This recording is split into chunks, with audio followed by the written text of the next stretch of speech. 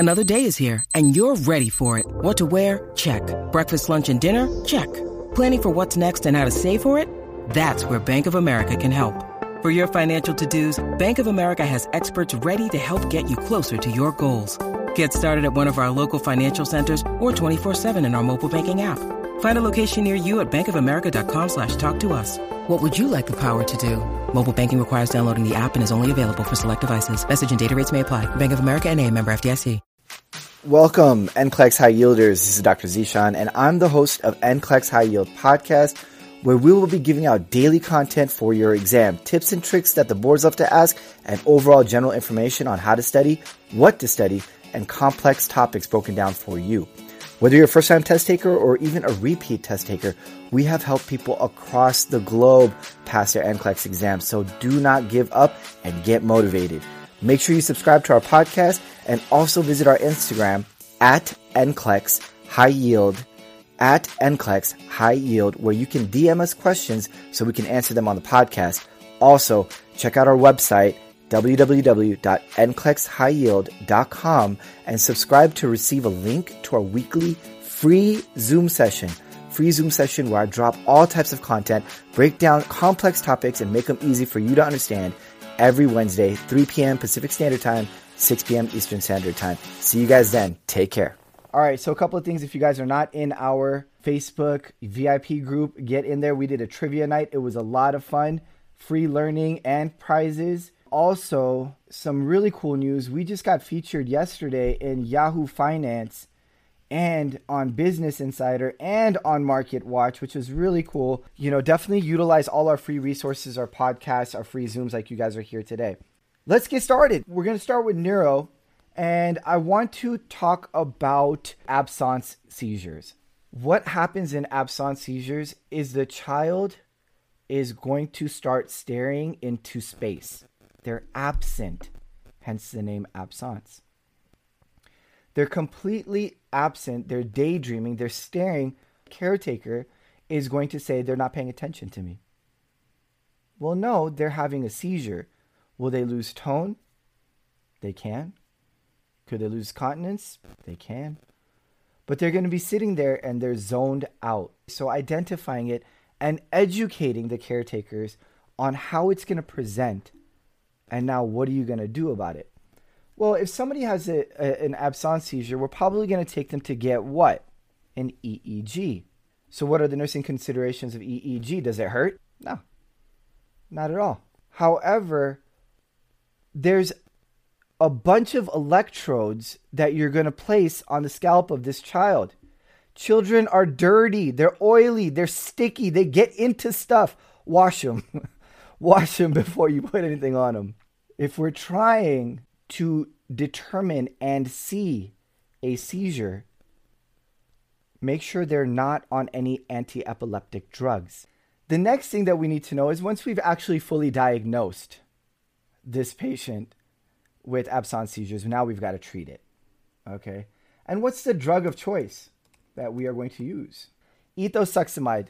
Identify it. Sometimes when I do the pharm crash courses, or when I teach in the course, a lot of the times I do a lot of pharm because they're going to throw stuff at you that you've never seen. And then you're going to look at that question. You'll be like, I don't know this drug. I don't know this drug. Maybe that's the right answer. And then you get it wrong. We all do that. I've done it. That's why I failed my board so many times. I fall for all those tricks. But sometimes I just show you so you can get exposed to it so you know. Because one of my students was like, oh, I saw octreotide. I didn't know it until you just introduced us to it. But like, it wasn't it. So I was like, okay, good. So you didn't get the answer wrong. Ethosuximide. It does have a side effect profile that we're concerned about. And the way to remember that, EFGHIJ. E stands for ethosuximide. F is going to be for fatigue. G, GI distress. All right, let me point something out to you. When a drug is consumed, PO, or has a toxic level, majority of the time, this is one of those things I say 90% of the time, the first onset of toxicity is going to be GI issues. nausea, vomiting, diarrhea, stomach pain, they think they have the stomach flu, they think they have food poisoning. Watch that. Watch that. H is headache. I is for itching. And then J is for Stevens-Johnson syndrome. What is Stevens-Johnson syndrome? This is like a 3rd-degree burn. It's more than a rash, Kenya. It's like a 3rd-degree burn. Yeah, it's bad. It's bad. Look for that word desquamation, 3rd-degree burn. I was telling my students today in our course, we actually did a little bit of neuro. Actually, we did all of neuro today. Telling them that look out for drugs that are in neuro. Things like carbamazepine, phenytoin, ethosuximide. A lot of these anti-epileptic drugs, their side effect profile includes Stevens-Johnson syndrome. So look out for those. All right, so that's absence seizures. It's really all you need to know for it. I don't get really in depth. I want to make sure you know what you need to know, so that way you guys can be 75 and out as well. The next one is, let's talk about cranial nerves. For the most part, just remember 1 through 3 are going to be either smell or vision. Let's keep it simple.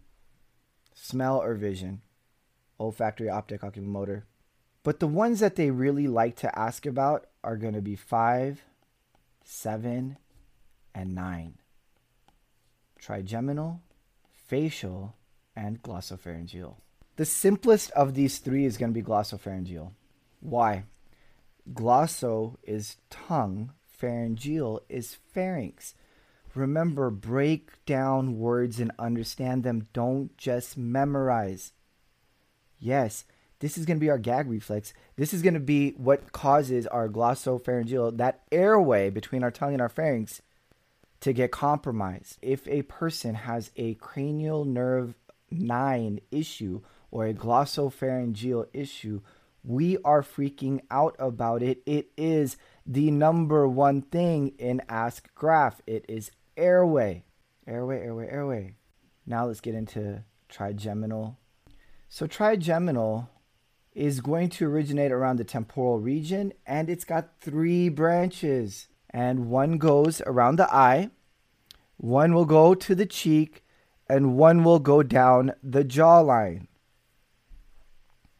Eye, cheek, jawline. What do you need to know about this? These people are extremely sensitive to touch and to temperature. Touch and temperature. Trigeminal neuralgia, we got firing of this nerve down those 3 paths that are going to be like a knife stabbing a patient. That's how painful it is. So avoid temperature changes, avoid pressure, touch and temperature. How are we going to treat this? Carbamazepine. So I talked about Stevens-Johnson syndrome already. But what's more high yield than Stevens-Johnson syndrome with carbamazepine? Agranulocytosis, low white blood cell count. Low white blood cells. White blood cells. Carbamazepine, and then just to tie it in. So this is how I want you guys to think when you're studying, right? If I think of carbamazepine, I already talked about, then I go to Stevens-Johnson syndrome. I'm like, oh, okay, well, then I know about phenytoin, and I know about lamotrigine. I know about all these things that cause Stevens-Johnson syndrome. Now I go to carbamazepine. I'm like, oh, agranulocytosis, low white blood cells. Wait a minute. There's another drug that starts with a C in mental health that does the same thing. Clozapine, right? They both start with the C and they both cause agranulocytosis. Carbamazepine and clozapine. Make those ties, have those neurons connect. Because now you're understanding medicine. Now you're saying agranulocytosis. Well, now I understand. It can happen in mental health. It can happen in neuro. So both of these are going to cause agranulocytosis. What are we freaking out about with agranulocytosis? Ask Graph. Tell me. Sepsis. Sepsis. Ask Graph. But how are they going to present? Because it is your job as the nurse to identify things before you even have a lab value. Muscle cramps, hypokalemia. Cold, pale, peripheral edema, heart failure. Identify it before you get a diagnostic test. What are we going to see in this patient? How are they going to complain? I got a UTI. Uh-oh. Why do you have infection? Because your body can't fight it off. I got a sore throat. Uh-oh. What's going on? Your body can't fight it off. And they won't be able to. They will become septic. So identifying it, very important on the boards. Very important on the boards. Cranial nerve number 7. Cranial nerve number 7. This is our facial nerve. What's going to happen in this patient is they're going to have unilateral paralysis. Unilateral paralysis. Their eyes are going to get droopy. They're not going to be able to use their motor function on one side. It can be called Bell's palsy, and it can also be called facial nerve palsy as well.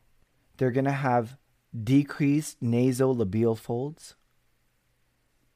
They're going to have drooping of the mouth, unilateral. Ask them to smile and see that asymmetry. What are we going to do? Aside from identifying it, now we've got to care for this patient, do we not? Absolutely. Absolutely. If this person is not able to close their eyes, that reflex to protect their eyes is gone. So what are we worried about? We're worried about some sort of a corneal abrasion. Make sure you keep it lubricated and you close it for them or put a patch on it. Don't let it dry out. With the mouth, same thing. Keep it lubricated. Don't let it dry out. Or what's going to happen? Dental caries. Hey guys, Dr. Zeeshan here. Thank you so much for joining us on this podcast. Hope you guys enjoyed it. If you guys could kindly subscribe, leave us some stars, whatever you think it's worth, and leave us a review. We always want to get better for you guys and want to keep putting out this free content for you guys. Hope you guys enjoyed. Have a good one. See you on the next podcast.